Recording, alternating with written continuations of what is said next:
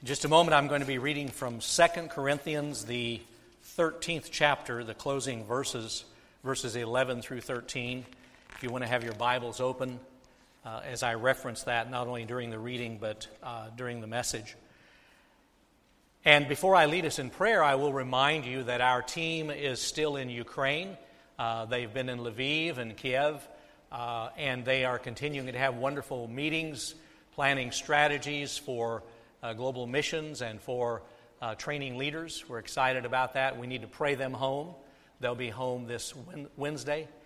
Of course, I hope you know by now, that Vacation Bible Camp begins bright and early tomorrow morning. And then in the afternoons, our basketball camp. So remember to pray for all of our workers, pray for the children, pray for all of those who will be helping to make that a wonderful experience. Would you bow with me for a time of prayer, please? Our loving God, we thank you for hearing our prayers, for the opportunity as a church family to come into your presence. And we do pray for Vacation Bible Camp, for all of the boys and girls who will be learning and receiving and giving blessings as well, learning and taking in the gospel. We pray for the teachers and the workers and the drivers and the kitchen crew and the basketball staff, all of those who are working to make this a great sowing of gospel seed. We pray for our team in Ukraine. We thank you for the privilege of being a part of something larger than ourselves. We pray that you will keep them safe, give them strength, bless them in their work as they listen, as they learn, as you plant a vision in their hearts. We pray for the upcoming trip to Kenya, that your Spirit might even now be preparing the hearts and lives for that mission as well, and for our partners there. Lord, we pray today for all of the broken lives around us within our church family, those with physical illness and mental illness, those families who are struggling with finances and struggling with discord and brokenness.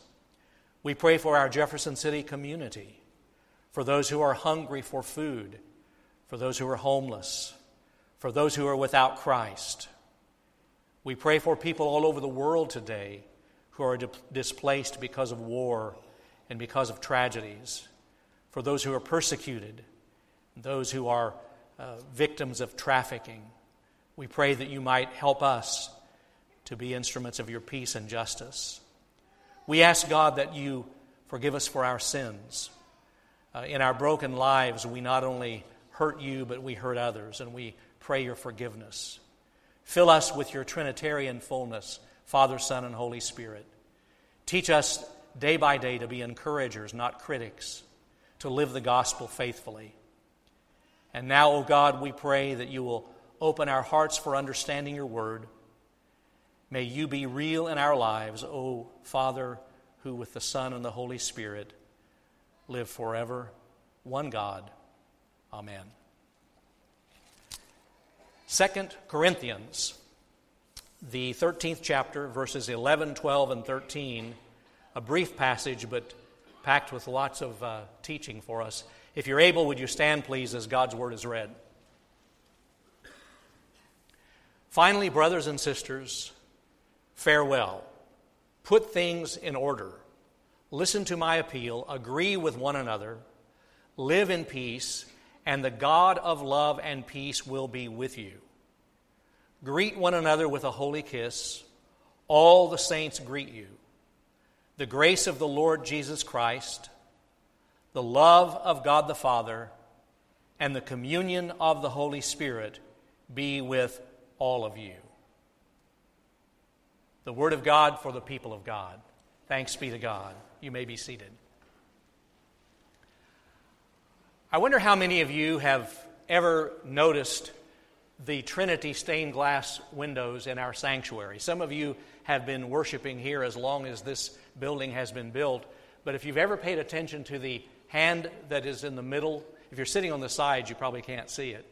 The hand in the middle representing God, the lamb on your left representing Jesus Christ, the dove on your right representing the Holy Spirit. That's called the Trinity stained glass. How many times in our worship services have we sung the words, God in three persons, blessed Trinity. But maybe we never stop to think about what all that means. You've seen me and others baptize in the name of the Father, Son, and the Holy Spirit. And you hear me pray sometimes in the name of the Father and Son and Holy Spirit. But we sometimes don't even stop to think, what do all those phrases mean? This passage that I just read to you from 2 Corinthians 13, in the 13th verse, the closing verse, that is the earliest historical reference we have in writing to the persons of the Trinity being grouped together. Now, there are no Bible passages that say, here is the doctrine of the Trinity, but Bible passages mention the three persons of the Trinity. In fact, I've prepared a sheet for you that's on the Narthex Welcome Center table.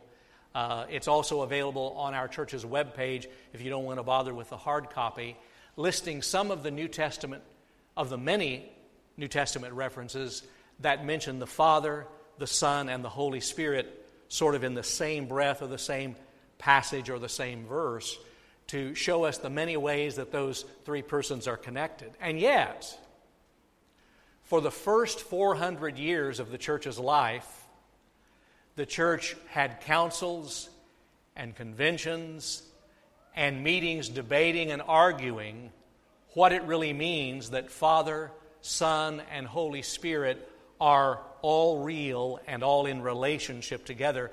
Almost 400 years trying to figure all of that out. And of course, we still haven't figured out the mystery of the Trinity. Here's the problem. If you talk too much about the Trinity and don't really spend some time trying to think and study and pray about it, you end up sounding as if you're worshiping three gods, which is polytheism. We are monotheists. We believe in one God. By the way, that's the knock that many Muslims have against Christians. They don't understand this, and they think that we worship three gods. But we don't.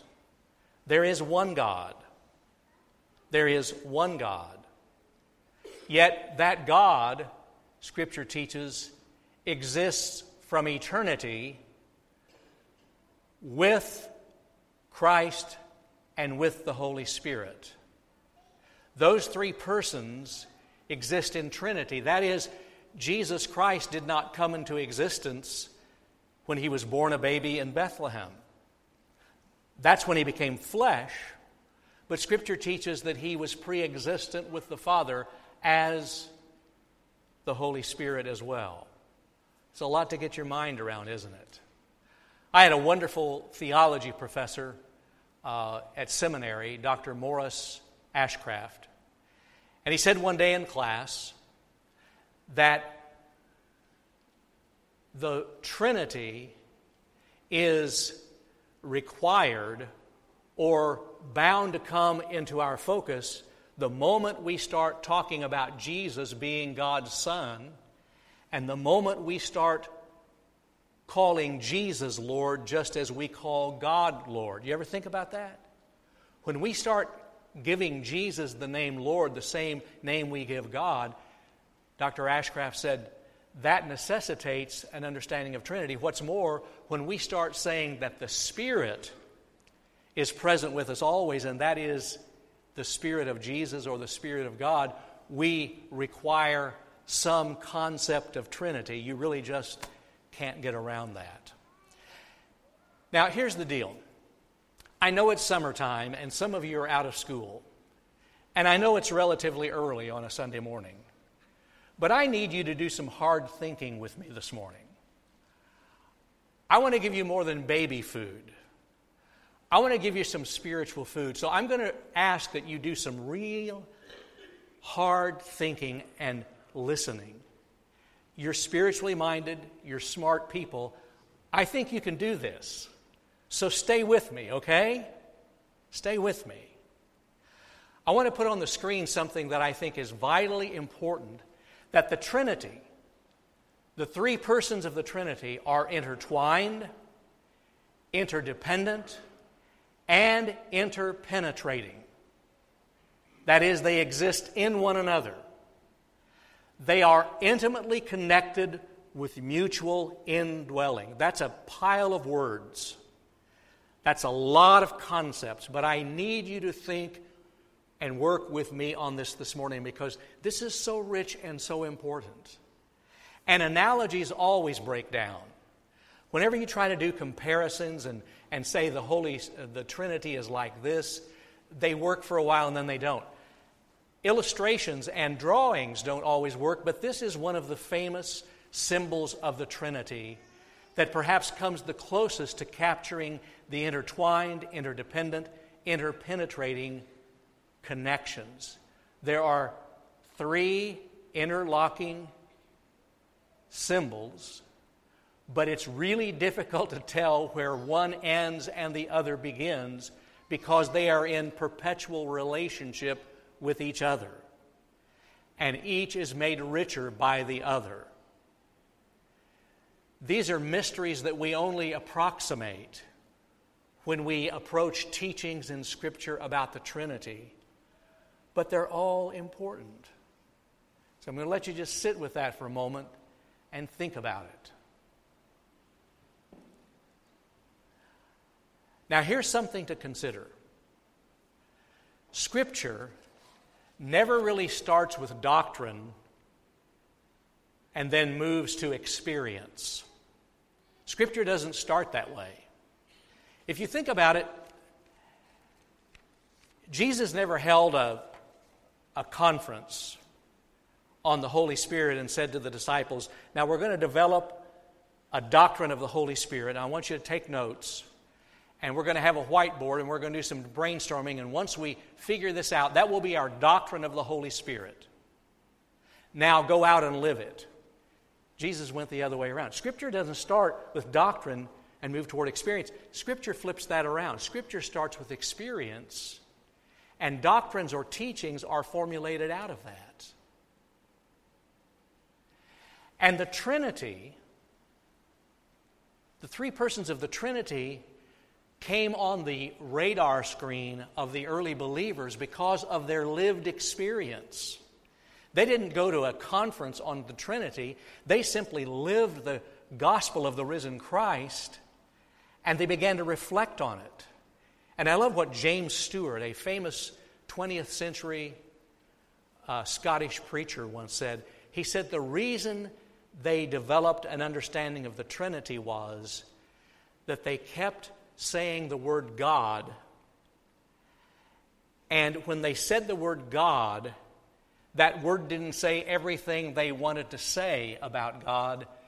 They could only say all they wanted to say about God by also talking about Jesus Christ and about the Holy Spirit. We can only say what we want to say about God by also talking about the Holy Spirit and about Jesus.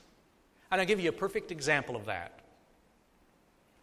When I baptize, or Noah baptizes, or one of our other pastors baptize, we quote Matthew 28:19, the Great Commission, where Jesus said, go and baptize in the name, singular, of the Father, Son, and Holy Spirit, plural.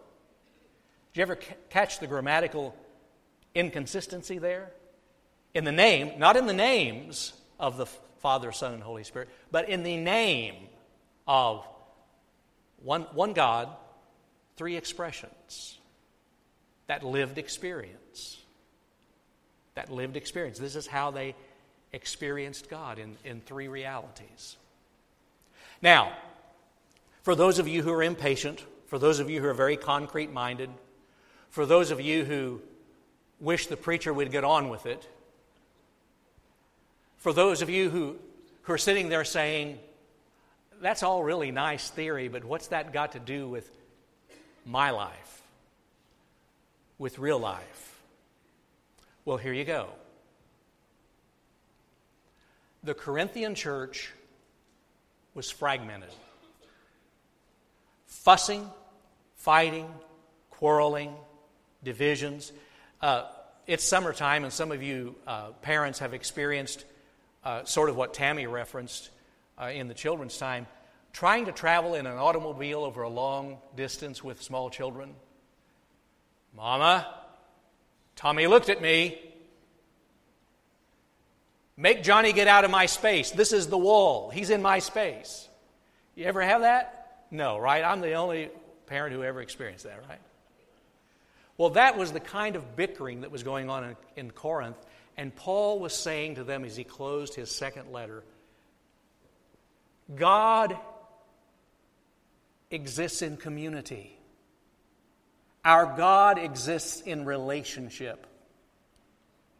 Our God experiences unity and diversity in the expression of His Trinitarian fullness, Father, Son, and Holy Spirit. Be like God. Be diverse, but be intimately connected and wound together. Get along the way God gets along in community. And here's a second application to the teachings of the Trinity. I dare you, whoever you are, I dare you to try to follow Jesus successfully by neglecting one person of the Trinity. You try to successfully follow Jesus by neglecting God or Jesus or the Holy Spirit and see how far it gets you. In fact, that may be why Christianity is so anemic today, is that we have not had a well-formed teaching and doctrine of the Holy Trinity. See, Paul saw the Corinthians dealing with sin and shame and guilt. He saw them dealing with bad habits and addictions. He saw them being too much like the world. He saw them trying to live out of their own resources and quarreling. And he said, God is just waiting to infuse you with His Trinitarian fullness and power and blessing. Don't try to do this on your own. Avail yourselves of His full blessings. And you see, even the order that Paul mentions shows us that it's a lived experience. He didn't mention the Father first. He said, may the grace of the Lord Jesus Christ and the love of God the Father and the communion or the fellowship of the Holy Spirit be with you. We start with what we know. Jesus came to make God real. The grace of Jesus Christ opens up for us the love of God, that God has loved us before the foundation of the world. Jesus died for us. And the Holy Spirit is the glue that holds it all together. And there's probably somebody sitting out there this morning saying, I don't understand the Trinity. I'm a very pragmatic kind of person, so I don't want anything to do with it. But I want to remind you that we always end up participating in things we don't fully understand.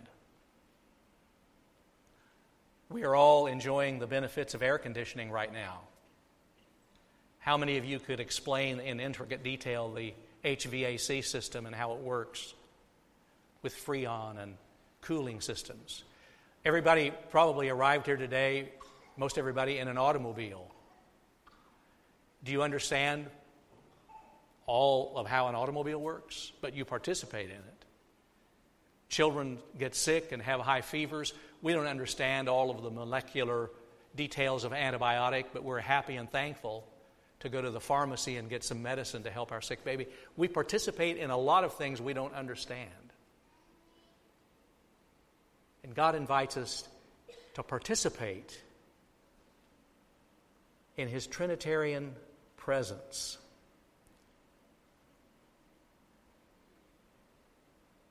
A preacher was preaching one time from Ephesians 3:19, be filled with all the fullness of God.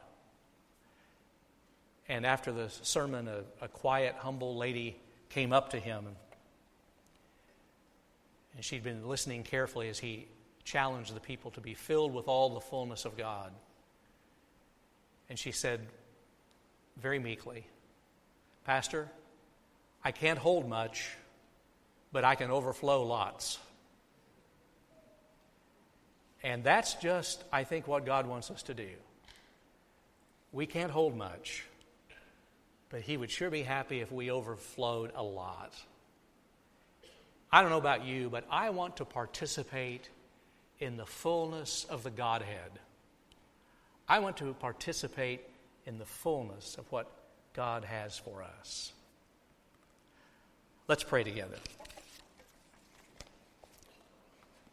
As we bow for prayer, we invite you to prepare for our response time, our altar call. Perhaps you're here this morning, you want to join our church, transferring your membership. This would be a great time for you to do that. Maybe as a follower of Christ, you want to come pray about some special calling on your life. Just have somebody pray with you about a particular struggle you're having. You may be here and you've never trusted Jesus Christ as personal Lord and Savior.